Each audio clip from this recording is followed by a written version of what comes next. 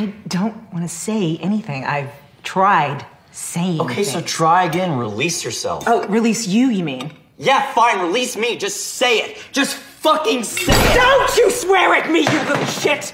Don't you ever raise your voice at me! I am your mother! Do you understand? All I do is worry and slave and defend you, and all I get back is that fucking face on your face! So full of disdain and resentment and always so annoyed.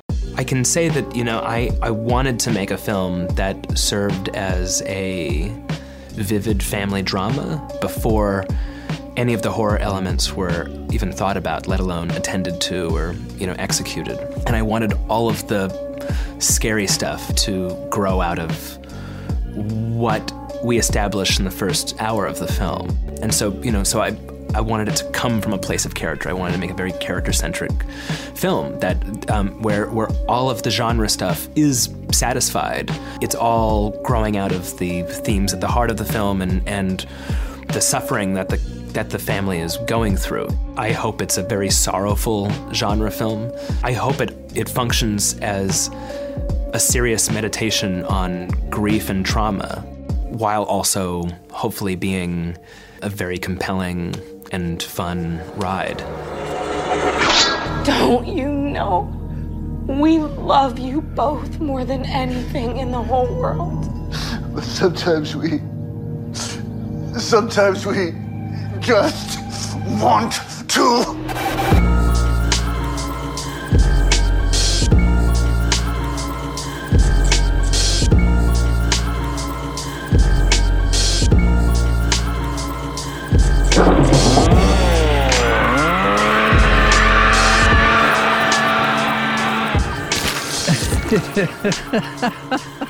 Welcome to Speak All Evil, the podcast you were warned about. I'm Trent here with Kevin, Kat, and Dave. Hey, guys. Hi. Hello. The grown-ups are talking. This week, everybody's got them. No matter who you are, where you are, you had at one point two human beings that got together and made you disgusting creature. Personally, I just want to dedicate, right out of the gate, I want to dedicate this week to the two parents that we have on the show every single week, Kevin and Dave. You guys are great dads. I want a round of applause. Yeah. Kevin and Dave. Thank you very much. Thank you. I wish that every dad would be more like Kevin and Dave. Thanks. Watch you guys over the years. I know your offspring. And to watch you both be the great dads that you are, and I envy your kids, and you both have girls. Yep. I'm not a parent. I've never been a parent. I don't plan to be, so I'm going to sort of take a back seat this week. But I'm interested especially because one time I worked for a guy who he was like an older guy at the time. He was already like, late middle age or older than that. And he had raised 3 kids. He had 2 boys, and then he had a girl, I think was his youngest, his daughter. And he told me at the shop one day, we were talking about stuff, and he said that nothing ever prepared him, no situation with his sons, nothing he ever went through, the worst night of his life, nothing prepared him for raising a daughter. And I feel like we're about to get to the stage where you guys might start to experience that phenomenon. I think that whole stigma is bullshit, or that whole mindset is bullshit. Like, I hate the dads who are like, oh yeah, bring your boyfriend over here. If he tries any shit, I'll shoot him. And it's like I got a gun to, try to intimidate him and all that. Like, well, first of all, you want your child or to fall in love at some point, and they have to go through the same things that we all went through. But you should be, instead of being a gun wielding macho fuck, like, you should just be a good role model, so then your daughter looks for a nice guy instead of her father figure, or for her actual father being some brute. Like, you don't need to, just because you have a daughter, maybe you should be more gentle. Maybe you should not be so machismo. Yeah, first of all, Trent, thank you. That was very sweet to open the episode that way. I would like to say, and I think Dave would echo this, that we have such a big group of eclectic people in our lives, like you, like Kat, like so many, that I think that my daughter is as well adjusted as she is, in no small part because of all of you guys being in and out of her life. She's been exposed to so much more, so many more people and situations than I think most kids are. And then I would definitely echo Dave. The toxic masculinity dad is not something that I think Dave and I are even capable of. And I'm hoping that the experiment has worked so far. And both of us are relatively close to the finish line. But I would agree with you, Trent. We are definitely entering the most vital phase. I would like to get these takes, in about 5 years. I'd like to revisit these takes. And it's tough. I appreciate you saying that because my family was just down here for the first time since I moved to Memphis. And I can't tell you how hard Nora and I leaving each other was when the time finally came after having 4 days together. I love being a dad. Dave's a great dad. And Trent, I appreciate that. Kat, I appreciate the love you've always shown my family as well. I wasn't saying that, I wouldn't kill my daughter's boyfriend. I said I wouldn't use a shotgun. And that I thought that was too macho. Something maybe a little bit more. We know much more creative indie horror ways to do away with people. Yeah. I like piano wire. Was waiting for that. Piano wire's cold. Being the girl that grew up with the toxic masculinity father who's like, yeah, bring him around, I have a shotgun. I'm like, Dad, I haven't even seen you in like 2 years. Who are you going to even know? Who are you going to shoot? What are you talking about? So it's very inspiring. I wish I had fathers like you guys growing up. I wish I could have these conversations with my father, but he is an emotionally unavailable biker, so I can't. Yeah, I wish I had a dad like Kevin or Dave. That would have been. I would probably be a better person than I am. That's probably one of my problems. I didn't have a good dad like you guys. So I really admire that. Well, I can still legally adopt you both. Yes. I was thinking the same thing. Wow. David, I will draw names. Okay. Well, the thing that's weird now is that I'm a childless dad. I'm definitely a dad, but I just don't actually have the kid. I'm still, I'm in dad realm now. I know I'm a dad, but father of all, mother of none. Yeah, exactly. Ooh. Yeah. Sad fate. Deep. Down See, well, that. this was an emotional start to this episode. Wow. Well, this is your week, as far as I'm concerned. You all guys about are you the guys. parents. It's been almost a full year since our kids episode, and we had your kids on the show. And this week is about the parents. We just had Father's Day, so I kind of felt like I was going to step aside this week and let you guys do the parenting. But I still want to kill stuff. You can. I You're still allowed want, to. I want there to be blood. I want to be gore. I want to keep it gross, but I do. This is a very heartfelt topic, being a parent. Well, speaking of killing, the movie that I wanted to talk about this week is one that I don't know how I stumbled upon this movie. It was a 2018 U.S. release for the film called Mom and Dad, which stars Nick Cage and Selma Blair. I think we call him Nick now, right? I agree. I'm happy you did that. Which I think is a great couple in 2018 to be in a crazy horror movie. It was written, directed, and produced by a guy named Brian Taylor, who has done some stuff, but nothing. He made a movie called Crank. He made the sequel called Crank High Voltage. He made Ghost Rider, Spirit of Vengeance, the sequel to the Marvel Ghost Rider movie with Nick Cage. He was a writer on a movie from 2008 called Pathology, which was a horror movie. But I don't know where this guy came from. But I love the movie Mom and Dad, and this is a rental right now. It's on Starz if you have Starz, or you have the Starz through Amazon, or you can rent it on Amazon or Vudu. This is basically a zombie apocalypse movie, but instead of everyone turning into a bloodthirsty zombie, it's just parents and they just want to kill their kids, and they just want to kill their own kids. So something happens in the world, and every parent just goes nuts, and they're filled with murderous rage directed only at their children. That's really all you need to know. I love this movie. I think it's so well done. I think it's brilliantly shot. I think it's hilarious. I think there are so many statements that I don't even know where to begin, especially as a childless dad. But I think this is great. Kevin, had you seen this before? I knew I had this one on my radar when it was out there, like on the festival circuits and stuff like that. It didn't get a whole lot of release theatrically. I mean, they spent $4 million to bring in like a whopping 300,000 at the box office. But like Bloody Disgusting, like all the websites I always check, they were like, Mom and Dad, Nick Cage and Selma Blair give an amazing performance off, completely unhinged. It made a lot of sense to me that this rando Brian Taylor guy would be the writer-director.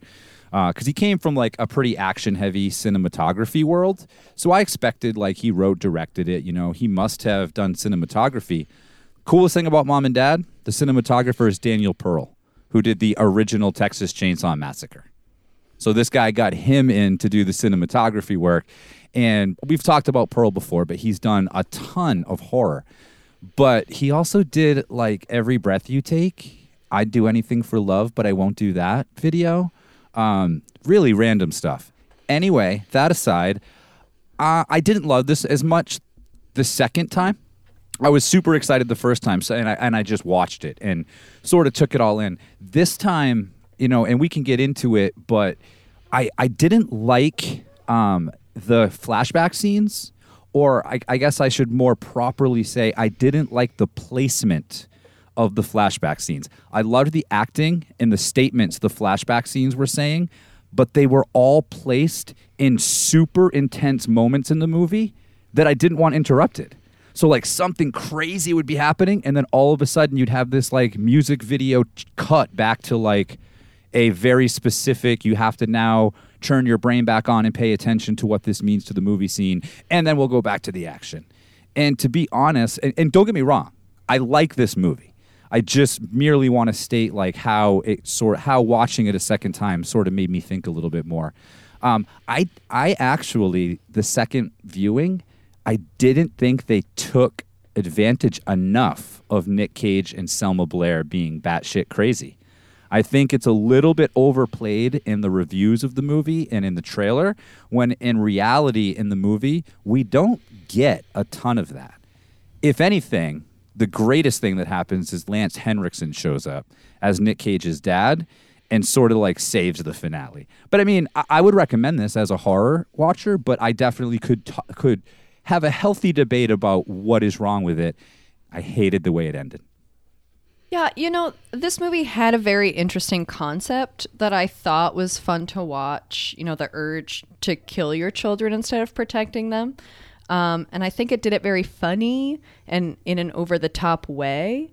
Lots of gory stuff. The dialogue is just ridiculous, to be honest. And just an insane Nicolas, I'll use his full name, Nicolas Cage, just running around and just screaming about whatever. Obviously, the whole concept of needing to have children, even though it's going to make your life miserable, is kind of a bummer for me, whether it was, trying to be topical or not. There's that whole monologue that Selma Blair has where she's like, you're inevitably going to have kids. It's just going to happen. So you might as well, it's just going to be a magical moment. Like, you just got to put everything, it's going to happen for you. It's like, does it have to happen though? Like maybe no. If you think it's going to just be miserable for you, maybe, I don't know, maybe just don't have kids.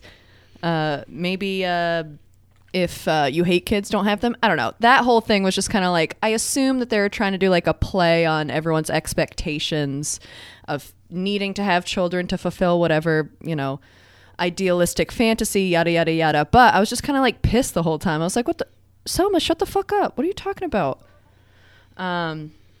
So that just kind of irked me a little bit, but I figured it was all in a jesting kind of way. But I thought it was, a good commentary if that's what they were going for.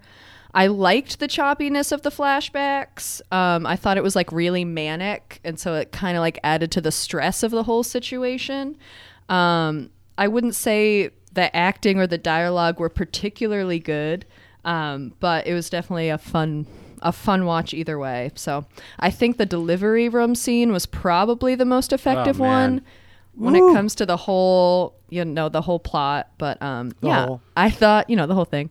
But yeah, I thought that was like the most memorable part for me. But I'd watch it again. Yeah, I liked it. I liked Mom and Dad. I did like it more the first time I saw it than I did the second time. I think there's a certain thing that happens once, and once it happens, it doesn't really happen again. Right. But I hated the flashbacks, Kevin. I think the reason why we hated it is, I watched it with Connie. And it's a perfectly fun, maniacal, fucked up movie. I watched it with Nora. Except every once in a while, there's a guy in a Camaro with a girl with her tits out. And it's like, well, we could have done without that. And me and my daughter wouldn't feel all weird right now. I want to, comment on what Kat was saying. The mentality with like, oh, I have a kid. Now my life is over. And it's just suffering and sacrifice for this kid. And I've never had that mentality. No. And it's either that or be like a deadbeat parent. There's no in between. Yeah, right. It's either be like a martyr that's suffering all the time because you're a kid, or you're just not there. But Mom and Dad was great. The shocking part is like just seeing the people at first. You get used to it after a while. You get kind of numb to it. But going after their kids and like suffocating with bags. When it first starts, when they're all waiting at the school, like to pick up their kids, like ravenously, it's really cool. And I like that they're like almost like zombies. It reminded me of the movie The Signal. Yes. Where Yes. people. Yes. It's also a frequency that affects them, but they're not out of it like zombies. They have their wits about them, and they're cunning, and they're trying to. It's a game of cat and mouse with their children, and you have all these things that come back, dynamics of like regular life. They know each other. They know the ins and outs, and they know the house, and they know everything. So it's not your typical like cat and mouse horror kind of thing, and I really like that. I love the generational thing. I saw it in the trailer when his parents show up to kill them. Yeah. And then I saw it in the movie the first time, and still the second time I saw it, I was still like, yes, this rules. Yeah. And his parents are there to kill him. And I really like that. Selma Blair is also the master of the resting bitch face. She's very, very good at that. I must learn from her. But it's basically, a good, like, I want to watch a movie. Like, I'm going to go watch a movie, not a high art. Like, it had Becky vibes. We watched Becky on the Yes. Yeah, the kids pod episode. with the kids. Yeah. Yeah, with the kids. But it was that. It's like an action, like shock value, oh my God, outrageous kind of ride. And it's fun. It's good. It's a lot different than the other movie we watched this week. The scene that you're talking about, like when all the parents are outside the school and the teachers are trying to figure out like what's going on. Even the opening scene, the very, very opening scene is just a mother getting out of her car and then a train happens. Oh my God, I was like, holy yes. crap. Which I guess is why I was so disappointed in the ending, because I really wanted to know where it went. There was, I guess if you're going to watch this movie, watch it understanding that like you're going to finish the movie with zero answers that you're looking for. Well, but that's traditional in the zombie movies, or this also reminded me of Maximum Overdrive. Based on the Stephen King story, where like it's just a meteor went by Earth or something, and now you don't really know why everyone wants to kill their kids now. But yeah, it opens up with a woman who leaves her kid in the car on a train track in front of a train, and then from there, the whole world is like the parents are all waiting for the kids outside the schools to kill them. The maternity wards are a bloodbath. People are having babies and then immediately try to kill them. Grandparents are showing up to kill their the kid adult kids. Like the one generation is trying to kill their kids, and their grandparents are showing up to try to kill them first. But it did remind me a lot of we talked about Poltergeist a while back. That the mournful middle-aged parent lament, which I've never felt from either Kevin or Dave. Like, and this goes back to the guy that I was talking about that I used to work for. It's like I've never felt like you guys had some sort of like burden in your, like, you know, like I don't know how much you guys would identify with this idea that, you know, both of the parents in this movie are like, they're just kind of regretting. They don't feel like they've lived their lives. What have they done it all for? They just have these resentful kids who they want to kill. I've never felt that from you guys. I think, you know, at least for me, I think what it's trying to say is it's almost like they were saying, like, they were having kids as an excuse to, like, turn into a lame person. Or, like, they thought, like, well, having kids will give me an excuse to, like... This is why I suck. Yeah, this is... Yeah, exactly, because some of the flashbacks are odd, and they show, like, some of them are very... Well, I guess thinking about it in retrospect, they're not, like, necessarily tender. They're incredibly fucked up, but they're much more subdued than the scene they remove you from. But then you have, like, the Nick Cage one with the pool table and stuff like that, and it's like... I love you were that. probably never cool. Like, you were probably never were cool. But I mean, I think Dave would agree, like, the worst thing that we could have done is we decided, you know, like, I wanted to bring a kid into the world to, like, enjoy the life that my family has. And if we had adjusted our lives and got rid of everything we love, well, yeah, but that's not going to benefit our kid at all. Like, the reason that I wanted to have a child in the world was to be like, hey, by the way, I'm super happy, and I would like to share that with someone that can maybe carry that on later in life. You know, I disagree with something Kat said earlier in reference to these parents in this movie, where she was saying, like, if you don't like kids, maybe you shouldn't have a kid. I fucking hate kids. I just like my kid. I'll pass that on to my daughter. On the playground, my daughter, when she was little, and, you know, we leave the playground and be like, that little Phoebe girl's a real bitch. And she'd be like, yeah, she is. You know, like, I don't think all kids are created innocent. No. And all kids are like, oh, boys will be boys. Like, they're little douchebags. They're going to grow up to be big douchebags. So, you know, you need to handle your kids. I hate when they hit the sarcastic stage, when they realize that sarcasm is the thing, and now like you can't say anything, like every single thing, and like you're not even doing sarcasm right. Just shut your miserable mouth. That's definitely a thing. But this is like the flip side of A Quiet Place. We talked about the point of A Quiet Place being that the only purpose in life is to continue life. And that movie was all about the family as the representation of life. And this movie is all about the family dragging you down, although it does certainly side with the kids. I think it is, like you were saying, Dave, it's more of a statement about how lame the parents are. How shallow and how crappy they are, that you're rooting for the kids to survive, and, you know, it would be better if the kids killed the parents by the end of this thing. Well, I love too that, like Dave said, like, it's like a zombie movie, but they maintain their personalities. They're just like super psyched to kill their kid. But the way especially like Nicolas Cage and Selma Blair, so they have a teenage daughter, Carly, who is the stereotypical teenage daughter in a movie, you know, hates her parents, is sneaking around with her boyfriend, stealing money out of the purse, and then there appears to be like a much younger brother, Josh. So they obviously maintain their personalities in the movie, but even after the signal drives all the parents crazy, you watch Nick Cage and Selma Blair, and they're not locked up to kill their kids because they love each other or because they suddenly like each other. You can tell they still loathe each other, they loathe their lives, and they have just decided we have to kill our fucking kids. Yeah, I guess the whole I'm nearing the ripe old age of 30 years old. And as a woman, sad. if you haven't had kids by then, well, then what the fuck are you doing? 30 for a woman is like 60 for a man. Yeah. Ain't that the truth? True. Well, here I am, a childless, middle-aged woman, apparently. You're an old maid.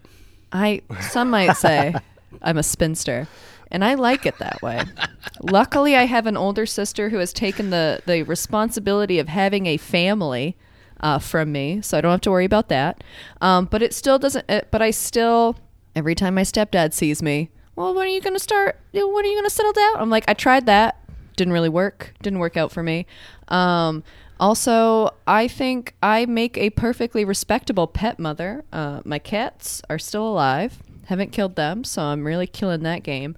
But yeah, I've just been hearing it since I was, 16 years old or however old. Like, well, no, you're going to change your mind one day. You're going to want kids. It's different when they're your kids. I'm like, no, I'm telling you right now, like, I don't think I'm super into having children. They're like, no, that'll change. You're going to change your mind. I've been hearing it for 15 fucking years. And I gotta say, I'm not probably going to change my mind at all. People do that shit to me. I don't change my mind out of spite. I mean, now it's a personal vendetta against all children all over the world. Well, also, Kat, whoever was asking you that at 15 or 16 years old, we're going to need to know their name, and we're going to need to have them investigated. Oh, my parents. That's who. They're like, well, who's gonna pop these kids out? I'm like, I don't it's not my problem. Because it's like, there's people, they say when you have like a bad childhood, you either want to raise children on your own to make up and like, give someone a really cool life that you didn't receive, or you don't want to fucking touch any children with a 10-foot pole because you know how terrible it could end up. And so I have taken the path that I feel is best for me. And some people say that because I've chosen not to have children, so I don't make any messed up children, that would make me a really good parent. And I'm like, that is the most fucked up thing I could ever think of, but I hear it all the time. Is it really because you don't want to mess up any children? Is that why you don't want to have children? Because you're afraid you would mess them up? Or it's just not something you want? It's not something I want, and me, myself, I know that I am a selfish person. And so I want to live my life the way that I want to live it because I was robbed of having a kind of cool life for most of it. So I'm taking the route, and I think it's very mature and knowing of myself to know that I don't want to change the way that I live, and I don't want to, sacrifice anything that I want to do to just pop out a kid for no reason than to just pop a child out so they'll take care of me when I'm older. Mother of all, father of none. I will say this, and this is not in a, well, you should have had kids way, but it does sort of depress me that some of the best people in my life who I think should be like pushing their DNA into the future have chosen not to. That is not meant to pressure you guys. That is literally just me being like, the world is a worse place for not having Trent? That carry on. Do you in want 10 years, if we haven't had a kid. And then you kill it. I don't know. I don't think that it's necessarily like that. Like, if Kat has a kid, it's not necessarily going to be a carbon copy. Like, oh, it's another cat. Like, boom. You know what I mean? Like, I would hope not. It could be a complete douchebag. Kat's kid could be the worst kid that's ever stepped. It's fair. That's foot on totally be a this serial earth. killer, So, and then I've made a serial maybe killer. You had this little spidey sense. You didn't want to have kids. You don't feel it. Like maybe it's for a reason. So they should fucking leave you alone so your kid doesn't grow up and murder their whole fucking family. Yes. Bitch. Ronnie DeFeo. I'm sorry. Parenting is important to me. It is. Yeah, you guys did it, Kat and Dave and Kevin. They're not any of these cautionary tales. I mean, don't you think, if Dave and Kevin can do Smoking a joint right now, bro. Yeah. I mean, maybe there's a school of thought that maybe it's not that hard. Yeah, with these guys. Yes, you're completely right. I don't think it's very hard. It's the kind of thing people complain about so they can drink more or something. I don't know what it is. But it's not that hard. It's not just don't make a douchebag. It's your friend you hang out with all the time, and just they're looking to you for answers, and you just give them the right ones, and like let them decide shit for themselves, and Then you trap them in the basement, and you put gas into the basement and seal off all exits, and you kill them with gas. Well, I liked the flashback scenes in Mom and Dad. I thought they were cool, and I loved the flashback scene with Nicolas Cage that you mentioned, Kevin, where he's building the pool table. He decides he needs to build his man cave in the basement, and he's wearing, I think, to his discredit, in being as shallow and phony and sort of blaming his own children, like what you guys were saying. He's wearing like the later era Misfits t-shirt. First of all, bro, obviously this guy is not legit. He's wearing one of those things. Shopping at Hot Topic. Yeah, and it was like, what was the mom? The mom reminded me of when she tries to go back to the acting school or something. All of a sudden she wants to go back to do her modeling or whatever. And she's all wistful about, the kids have robbed her of this possible path she could have taken in life. She could have been a model and an actress. And, she goes back to that school to try to sort of like relive that. But, oh, no, that's out of reach because of the kids. They're actually, these are bad parents for sure. Well, I thought, too, other than the opening scene, which was fantastic, other than Lance Henriksen just fully showing up and kicking ass for a few moments, the housekeeper scene. Ooh, doggy. That one was great. The red mop? I love the red mop. Oh, that was a great reveal. Mop. Yeah. Not so good scenes. Her boyfriend's dad, when her boyfriend gets home on his bike, and like I did not enjoy that scene for some reason. It was like very unsettling. And honestly, like I said, not just the flashback placement, but I thought that, Kat, you mentioned like there was gore. Like this movie was rated R. I thought we actually got robbed as horror fans of a lot of gore by very choppy, chaotic camera work. And I just mentioned Daniel Pearl did the cinematography, so I'm just going to fully blame Brian Taylor for his direction. But I thought that they cut away from too much. That as a horror fan, I was like, you're already rated R, man. Nothing here is going to push it past that. I would have totally liked to see a little more. This movie has the, you began to mention it, Kevin, the drunk in a wife beater in the recliner. Yeah, didn't like that. Like It has a very creepy dad like that in the movie It. But those dads, I mean, what happens when those dads are watching these very commercial horror movies? Because I feel like that's the demographic for this movie. So when that part comes on and the alcoholic dad's sitting in his recliner with his wife beater and then this douchebag character comes on the screen and gets killed because he's such a douchebag, that must really hit home. I mean, I just think of that. Like I see characters in movies and I'm like, oh, that's like the lady that waits on me at the grocery store that I see every day. She's like that person. What happens when they watch the movie with a character that's based on them? I don't think they watch this. This is not like... Maybe not. They're probably not very self... Definitely not. Observant. You don't think the guy that's exactly like Nick Cage's character watches this movie? No, I think this is not a normcore thing. I don't think this would be on their radar for, Nick Cage, though, it's on Prime, it's on Hulu. Nick Cage has done a lot of movies that wouldn't be on the radar. They probably watched this guy's other movies, Crank, Ghost Rider 2. Yes. Like, I think they watch those. Yes. But I think so they might be, even the algorithm might be recommending this movie to them. True. Potentially.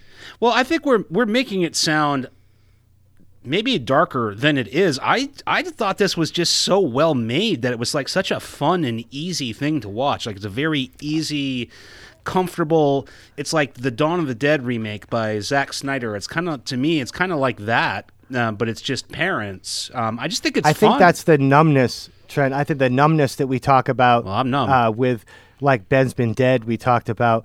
We have kind of this callous numbness. Sure. over our view of these horror movies, because sometimes we'll be like, oh, this is a really fun one, and someone will be like, what the fuck, man? Yeah. Like, Good time. Honestly, even just starting from where I was when we first started the podcast to right now, the amount of movies that I watched, I was like, yeah, it was a fun watch. Now, like in the before times, I would have been like, what the fuck, Hereditary? What was that? In the before times. We need In the like a before cat time. chart. We need some cat data where we can see the ascent of cat into complete numbness, like Dave said. I'm so just wanna proud be that numb. Kat has a before times, and that it's Me too. It's about this podcast. Like my before times, like before the pandemic, things like that. Like Kat has a before time about this show. I liked the ambiguous ending and the unresolved ending because it doesn't even matter. I mean, your parents will die, and you'll die, and all of this just goes on. Legacy.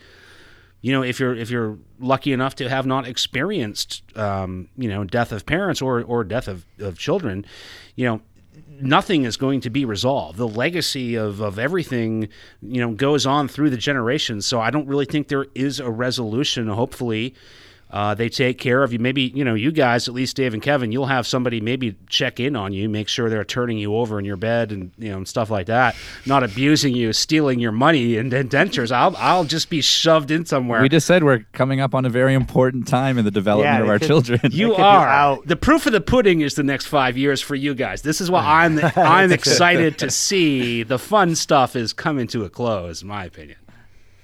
hey, I'm good. I'm sophomore year now in high school, and I'm still good. That's true. Dave, it's Dave true. still hasn't graduated high school. He's a great role model for his daughter. So this is a great pick. Really glad you guys picked it. If it was our week, however, I would have picked a Serbian film and made you guys watch it again and talk about our kids. Before we wrap this up, I just wanted to mention a couple of randos on Mom and Dad. So Zachary Arthur plays the little brother Josh in this that I mentioned, Nick Cage and Selma Blair's son. He's actually going to be playing the main protagonist in Don Mancini's upcoming Chucky TV series, which is supposed to be setting up as a prequel to a Don Mancini-helmed 8th film, all of which will ignore the 2019 reboot. So Don Mancini's taking I liked it. taking his franchise back. I love the music in this. The score was done by somebody named Mr. Bill, who I can't find anything on other than the fact that he has a podcast. Mr. Bill has a podcast or something, I think it's called. But I love the songs they use, like the placement of "It Must Have Been Love" by Roxette in this movie is so good. Like I usually bristle, and I'm sure you guys do too, when they place like rock songs in like a horror movie, and I'm usually very critical It's of usually that. But bad when they do that. Yeah. This movie did it very, very well. Yep. And then there's a reviewer for RogerEbert.com that I think, Trent, you've had to talk me off the ledge a few times on Patreon episodes. His name is Simon Abrams. Oh, you hate that guy. Yeah. He does a majority of the horror reviews for Ebert.com. And I don't know why, because I almost always disagree with him. But I do pay attention to him. He loved this. But his review outlines exactly how I can fall like on either side of this movie. And he has phrases like gear shifting, which I think refers to the flashbacks. But he called Nick Cage and Selma Blair cartoonishly repressed parents. And I thought that was like a brilliant way to describe them.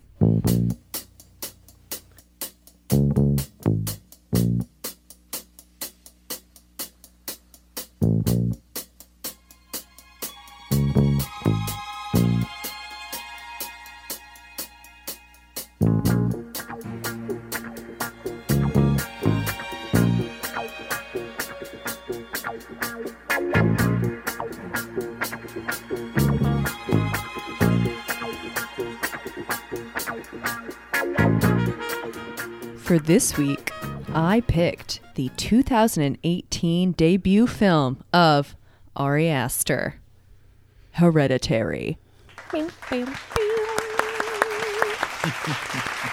This The Graham family are a group that are cursed both by biblical bad luck and a genetic disposition toward various types of mental illness. When the secretive matriarch of the family passes away, her daughter and grandchildren are haunted by a mysterious presence as they begin to unravel cryptic and increasingly terrifying secrets about their ancestry, trying to outrun the sinister fate that they have inherited. This fucking movie. I don't even know where to begin. I don't even know where to begin. I know. It's hard. I was saving myself for the podcast to watch this movie because I, for some reason, had never seen it when it first came out. And then we started the podcast and I was like, why don't I wait? I'm going to watch it with the boys because I like experiencing the, classics here with you in real time. I knew I was in for a doozy and I hadn't been spoiled for it. And I don't know how.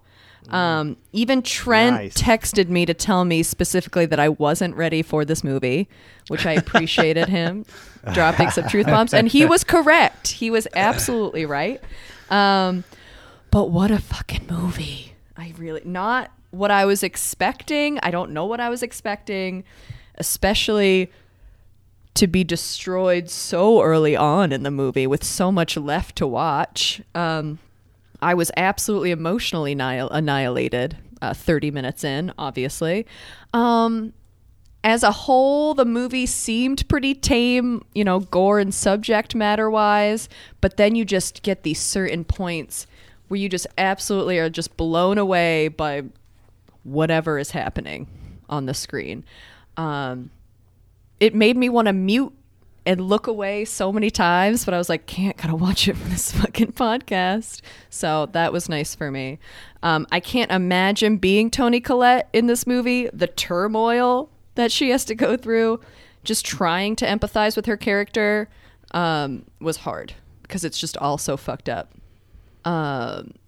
Midsommar has become one of my favorite movies since watching it for the podcast. So I knew... Are you Yiddish? Am I...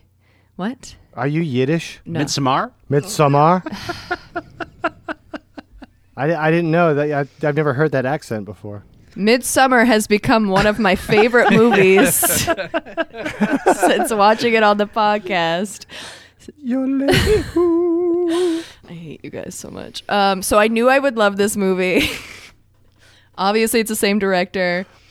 Very similar sound design, the shots, transitions, eerie vibes, fucked upness. On my first watch, I obviously didn't really understand anything that was going on. So I think it's absolutely worth a second and or third. Oh, yeah. All the way through. But I enjoyed it as much as I am emotionally capable of enjoying things at this moment in time. So. Wow. Yes. That is great. I was so excited that you had never seen this before. I'm so proud of you. I absolutely love this movie. I watched this in the theaters twice and then immediately was like, Connie, you need to see this movie. It's amazing. And then at that point, it was out of the theaters. So she was like, Papa, I got like a gift certificate for my iTunes or something. So she was like, I could just buy it and that way I'll have it and we could just watch it whenever. And I'm like, oh, great. So, she dropped like $15 and bought it and watched it and was like, I never want to see that movie ever again. And like every time she opens her iTunes and that's like the only image like over in the corner like of things you purchased, it like she hates it. It's like become like loathsome for her because this movie was so... It's like dark and it like breaks your heart. The lack of communication with the family, and in the midst of all this really, really heavy, weighty drama, you have my favorite horror actually in the whole movie, which is these nighttime bedroom scenes, which is quite the opposite of Midsommar, where you're just staring into the darkness. And so they create these scenes that are like masterful with light, in my opinion, because it's dark, but you can see certain things, and they'll just have things move or things look a certain way, or they'll, like deprive you of a clear view, which makes you focus in more, and they'll do something scary and fast. It's a glimpse. That's my favorite kind of horror. That's the shit that scares me, where it just kind of like leaves a small impression that almost stimulates your imagination instead of like seeing it like super gratuitously. So I really love that. The girl is terrifying. I mean, I feel bad because I feel like she wouldn't even need to act, and she would just be terrifying because she has kind of a terrifying face. Yeah. You know what I mean? Yep. And I wonder how, like, I want all these people to get into acting and do this, because sometimes that's what's scary in a movie. This person just has terrifying features, and there's something about the way that their eyes go down, and it's terrifying, and it scares people. I don't know if that's wrong or what, but it does make me feel a little weird that this is like a young girl that it has to deal with that image and the whole world being like, oh my God, you're gross. You know what I mean? But I love Hereditary. I think it's very psychological. It has a beautiful build. It's one of the best debut horror films in a long time. I mean, I was a huge fan of Ari Aster after this. And then Midsommar came out, and I was like, wow, this guy is like right up at the top. He like just went straight to the top because of his techniques in scaring and his subtleties. And there's a lot of like slow zoom in shots that are agonizingly slow, but it really sucks you into the movie. And in my opinion, I mean, this movie's slow. This is not a fast-paced movie. It has a huge climax, but it's pretty slow going. Like, if you have a bunch of people, like, you throw this on and people are talking and shit, it's going to have no impact. It's one of those movies you have to get completely engrossed in. But one of my favorites of, like, all time. I think that this is the greatest horror movie of the past 30 years. And I would like to... If you think, I mean, I don't mean this like as a gag. I mean, like, who has made a better horror movie in 30 years than Hereditary? What is there? It's reminiscent of like The Exorcist. It's reminiscent of The Exorcist. Absolutely. 100%. It's reminiscent of every great horror movie. I really have been thinking, like, after 1990, I mean, my favorite horror movie of the past 5 or 6 years was The Killing of a Sacred Deer, but that's like my personal favorite. If I was going to say the greatest, I can't think of, and it's almost hard to talk about because this movie is so great.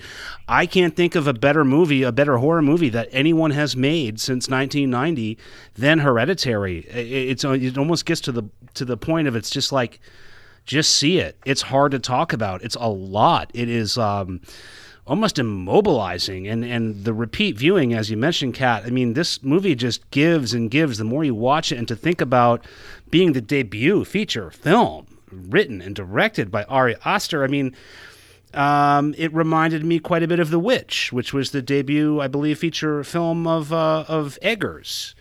And to do something like that, your first time out, like Robert Eggers did with The Witch, it's like, I don't even know how that's possible. And I think this was like part of the whole beginning of people talking about quote unquote elevated horror, which to me just means like a good horror movie. But this was part of like mainstream culture getting on board with horror. And I think there has been upsides and there have been downsides of that. But I just don't think movies get better than this of any genre. It's an incredible, incredible movie. I cannot recommend this enough if you haven't seen this. It's so heavy, it's so raw, it's so real. The performances are just over the top good. Everyone is amazing. Everyone talks about Toni Collette, but you have Gabriel Byrne. Yeah, more like Gabriel Byrne, B-U-R-N. Burned. Yeah, more like Gabriel Burned in this movie. Am I right? You are right. You know, You're not wrong. when you were just talking about how great this movie is, I was thinking about how we've been very fortunate the last decade. Like the last decade of horror is, I feel like it's going to be like looked at as one of the golden ages. There's so many great movies in the last 10 years, Get Outs and a lot of new directors and a lot of great stuff. We're like really lucky. I think that's what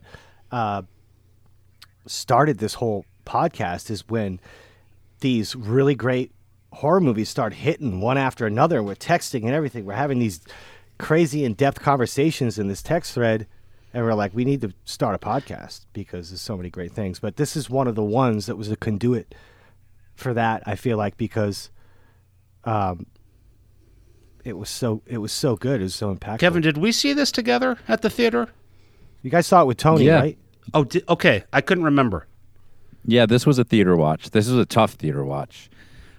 So when we watched Midsommar, Kat, got your back. Thank you. When we watched that last year, Kat, got your tongue. so the episode was happening around a time that, Dave, I was like driving up to watch you guys at like Narrow Gauge. And I was so obsessed with Midsommar because I had avoided it because it's so long. It's like, 2 hours and like 40 minutes? But I loved it so much that I was watching it as many times as I could. And then like had to like drive up, catch your show, come back, and then I was obsessed with Ari Aster again. So I started watching Hereditary on repeat. So watching it this time, Dave, you once made a comment to me when we were going to do Get Out. You were like, yeah, I have that movie memorized. Like, I literally have Hereditary and Midsommar memorized. Like, I didn't need to watch these movies again, but I did. I wanted to watch Hereditary again, at least twice. I did subject my family to it a little bit when they were down here, fully knowing what scenes to completely leave them out of. But, like... That's not right. No, it was, I think, completely appropriate. But a couple of you guys just made a good point about comparing Mom and Dad to A Quiet Place, which we keep coming back to. This movie compares to it in the same way. Yep. In that A Quiet Place, we talked about how they were in an advantageous place because of their ability to communicate. This movie is one of the most accurate depictions of a family's inability to communicate that I've ever seen on screen. If anything is more terrifying than the actual horror scenes in Hereditary, it's literally feeling things that we have all felt, and it doesn't have to be family. It can be a relationship in your life where you literally can't communicate.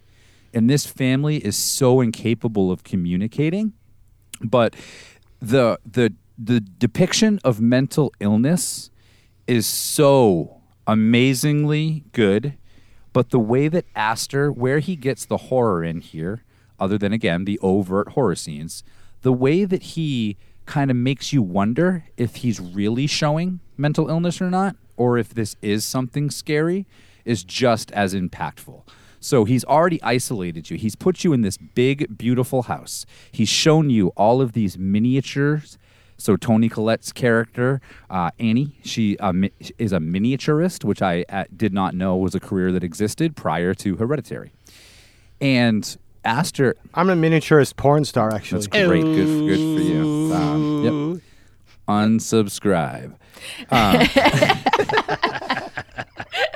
But the way that Aster shows you the house, he's like isolating you. And we talk about settings a lot on the show, and how sometimes like a singular setting can take away from a movie, sometimes how a singular setting can really add to a movie. Aster puts you in this bizarre like dollhouse version of the Graham family home.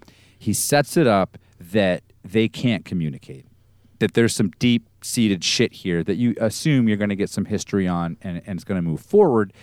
And then he shows you, you know what, there might be something else going on here. So let me fuck with your head for 2 hours and make you wonder if this is something sinister or if this is just plain old, and I guess I shouldn't say plain old, if this is mental illness. This is one of my favorite movies ever. I would watch this over and over again. I don't even mind that it's over 2 hours. I'm the guy on the show that always complains that movies were over 2 hours. Both movies we watched this week somehow were over 2 hours. I would watch this again and again. And Dave, your Exorcist comment is like spot on. I don't think there's been a supernatural sort of demonic horror movie as good as The Exorcist until we got Hereditary. Well, Mom and Dad is only 83 minutes, to be clear. I thought I had it down at 2 hours. Whatever. Potato. I was getting some. I got some Rosemary's Baby vibes from this one. Big Yeah, time. sure. Thank Totally. Big time. Yep. Trent, stay out of it. I'm not allowed to say anything to compare anything to Rosemary's Baby now. I'm still pissed about So it's that. episode Fuck 1. you, Trent. Sorry, three episodes. It was episode episode 2. one? No, it was Episode episode 2. Episode You guys Oh, can't sorry, even... episode 2. I can't say enough. I know Toni Collette got a lot of accolades for this, but I felt like she should have gotten so many awards Yeah. for this performance. She's incredible. She really went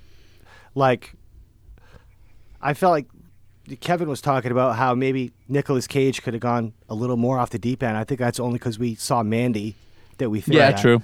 But I do agree with that statement. But she goes off the deep end in this, and I love Ari Aster has a really subtle sense of humor that every time he drops a little thing. And Midsommar, to me, there are parts that are just hilarious because they just hit home, where they're drinking the mushroom tea and all that shit. I'm going to stand up. You guys want to stand up? Yeah, it feels good to stand up. You should stand up. That shit is funny to me. And in this movie, when the son is he wakes up and he's like, Mom, what the fuck? You were trying to pull my head off. And it's I don't know why that's funny. It's just it's just this mundane form of violence. That's I don't know. Not much in this movie is funny, but when he decides to drop a little lightness, it's very, very nuanced. Yeah, I mean, and everything's nuanced. Yeah, when you watch Mom and Dad, and that's the light one, and you're like, that's the comedy one, and then you watch Hereditary, and instead of painting the parents as shallow, it's just about evil, the evil long-term damage that parents can do, and then children aren't absolved either. I thought one of the most powerful scenes was the dinner scene with Toni Collette, and it's just jaw-dropping. I mean, it just stops your heart when you hear her whole monologue there. It's just really incredible stuff, and really profound the way that it in a much more serious way than Mom and Dad, the way that it deals with the generational heritage and the legacies of the bad part of that. There's really no let up in this. There's nothing in this movie that gives you any respite at all. No, it just is one of the bleakest movies we've probably talked about. I would like to vote for Grandma as Mommy of the Week. Wow. What? Say, That bitch had swag. She had swag. She did. She had the amulets and shit, and she was all evil and conniving to get the demons. Love her. yeah, I don't know. The dynamic between mother and son for Hereditary was very much heartbreaking for me. That was just a major bummer. And that's that moment that I was talking about before. I had kids because I had to, kind of a situation. Well, my mom made me do it. She said I had to do it. I tried to get rid of you. And it's Joel, Oh my can you God. imagine? Yeah, she says, I never wanted to be your mother. Yeah. And he's like, why? My father said the words to my mother, the only reason I married you is because I thought you couldn't have kids. So. Oh, wow. Yeah, So- I mean, the family dynamic is huge. Dave, I think you were talking about Millie Shapiro, who plays Charlie. And she actually is a Tony Award-winning Broadway actress. Yeah, she is.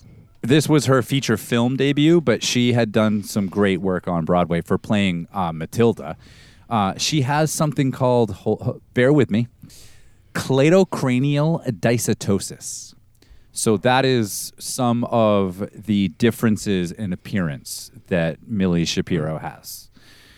Well, not only is there her, but there's everyone at the end that is hideous. Yeah, Ari Aster has a real thing for like naked old people too. We probably should get into that a little bit. Maybe not Like- now, maybe on the side, but I am a little worried about that. All these people are leaving this casting with a gig, and they're like, he thinks I'm ugly. I was cast as But I got Ugo the number gig. 3. No, but I this is a tough movie to like really get into the progression of it without It is. being getting spoilers, and I realized that. I thought this was a one-off for potentially being like a 60-minute episode on one movie. But let's just say that Annie, Toni Collette's character, has had a really messed up childhood. When her mother dies, some things start happening to the family, and you start to discover that her mother had some other stuff going on. And Yes, Charlie, Dave's Mommy of the Week, had some stuff going on. Charlie is probably the most interesting character of the movie, other than the son, other than Peter, played by Alex Wolff. And I only saw him in My Friend Dahmer, but he's done some stuff. He actually was in a TV show with Gabriel Byrne where they again played father and son. Alex's character. My memory of this movie was as the family continuously goes through these horrible things, and it leads up to discovering what the history really is and what they are basically predisposed to have happen to them. This movie, again, is about lack of choice as well, not just all the other themes we've talked about. This movie is heavily about lack of choice, accepting that like you're predestined to do this, and it's not your fault. It's somebody else's in your past fault. But when I watched this previously, I was like, man, Peter progressively looks like shit, which is still true. But watching it this time, I was like, oh wait, Peter looks like shit from the beginning. And they just make him look like an absolute landfill by the end of his journey. And it's a great performance by Alex Wolff. I think a lot of people focus on Toni Collette for good reasons. We don't need to go down she should have got a Golden Globe, should have got an Oscars. Everyone has said that already. But I think that Alex Wolff's portrayal as Peter is just as impactful to this particular movie. Maybe not as good as a performance, but as impactful to this movie as Toni Collette's, and that dude should get some props. Every single person in this movie is incredible. All the performances are great. Every single step. This is the way something just transcends. I don't know how this happens. I don't know how everyone involved in the entire movie from top to bottom does an incredible job and just makes this totally transcendent experience. You're not even watching a movie.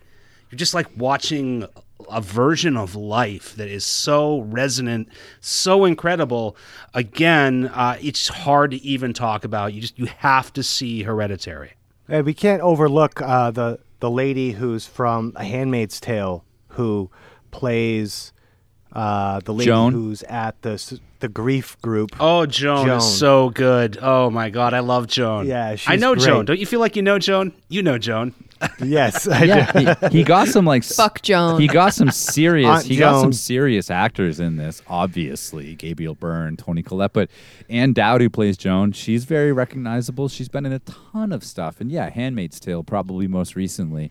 The cast is amazing. This guy named Colin Stetson did the music, and he's this like multi-instrumentalist that does all this work with like Bon Iver, Arcade Fire. He's toured with Tom Waits. To tie this movie to Nick Cage, he did the Color Out of Space score, which is great.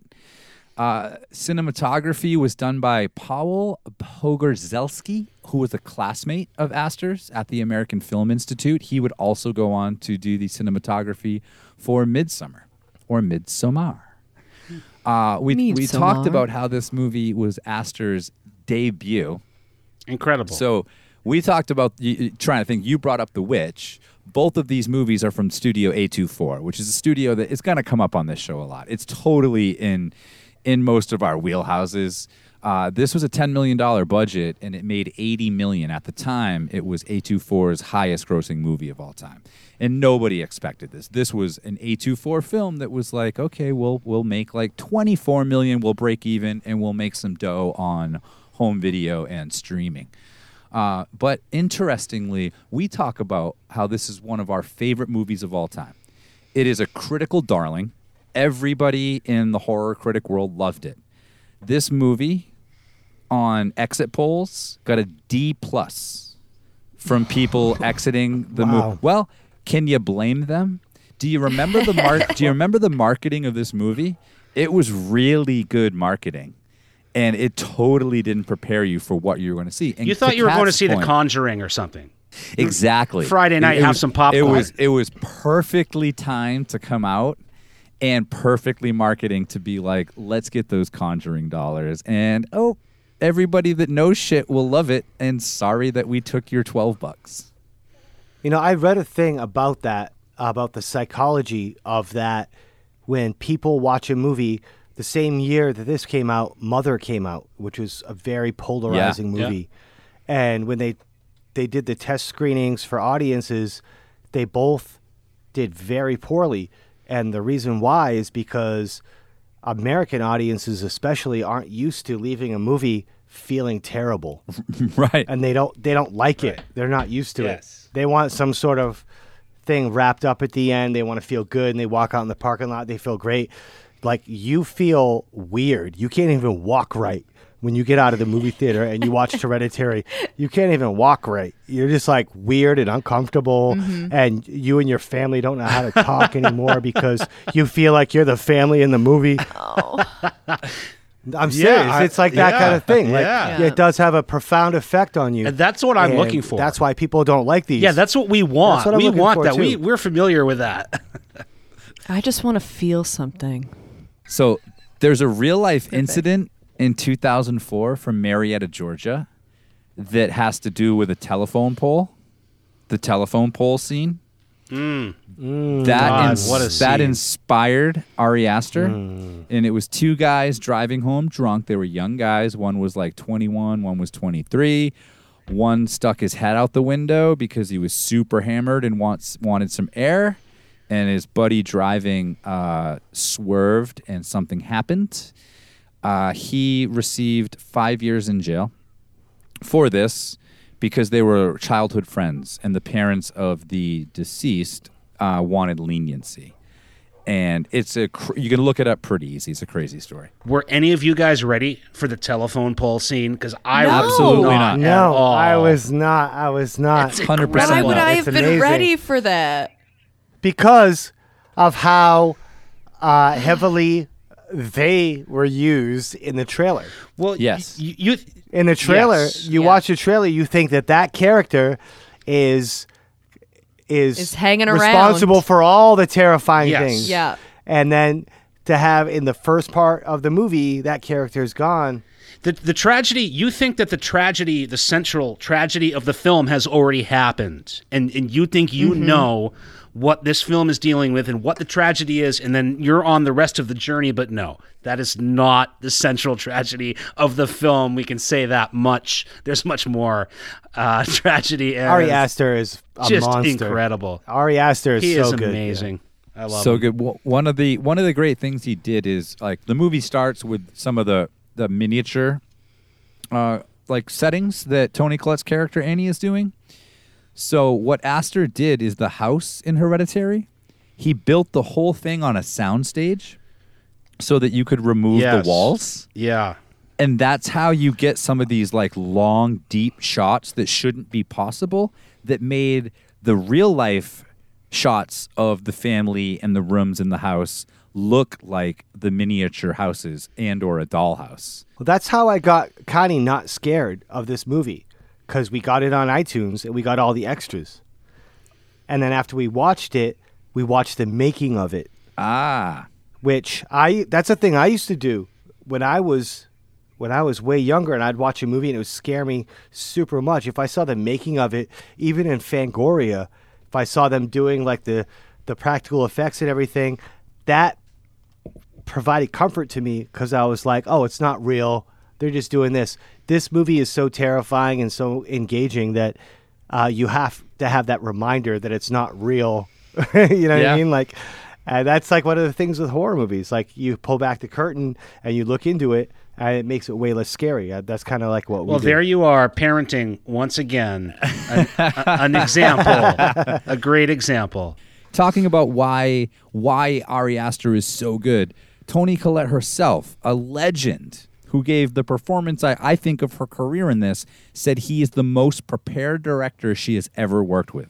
That's coming from Toni Collette. And you read about this, it's easy to find. You read about so many other people that read the script, but then they met with Ari Aster. So the makeup department, the guy that ran that, also wanted to take on the miniature. And he would meet with Ari Aster, and he was like, the guy just knew exactly what he wanted. He walked on set day one, and he knew he had scouted every location. He knew every single scene, how it was going to be shot, where the cameras needed to be, where everybody needed to be, and we got this movie done. I mean, I think we're going to see. I think I texted Trent, like, he better not fuck up feature number 3, because he literally is close to being on the top of the mountain right now. What you have is you have A-list best actors of all time with these fucking terrifying featured people. The naked old people like, weirdbody.com go cast for this. You know what I mean? And it's like they're probably unnerved by being in a movie with all these naked, weird looking people. And it's a technique in horror that, I don't know, it's effective. I don't know if it's moral or how these people feel about it. Gives me like it's reminiscent to me of like freak shows and circus sideshows, like when people used to have people that looked weird for shock value and make money off it or whatever. I'm not saying it's wrong.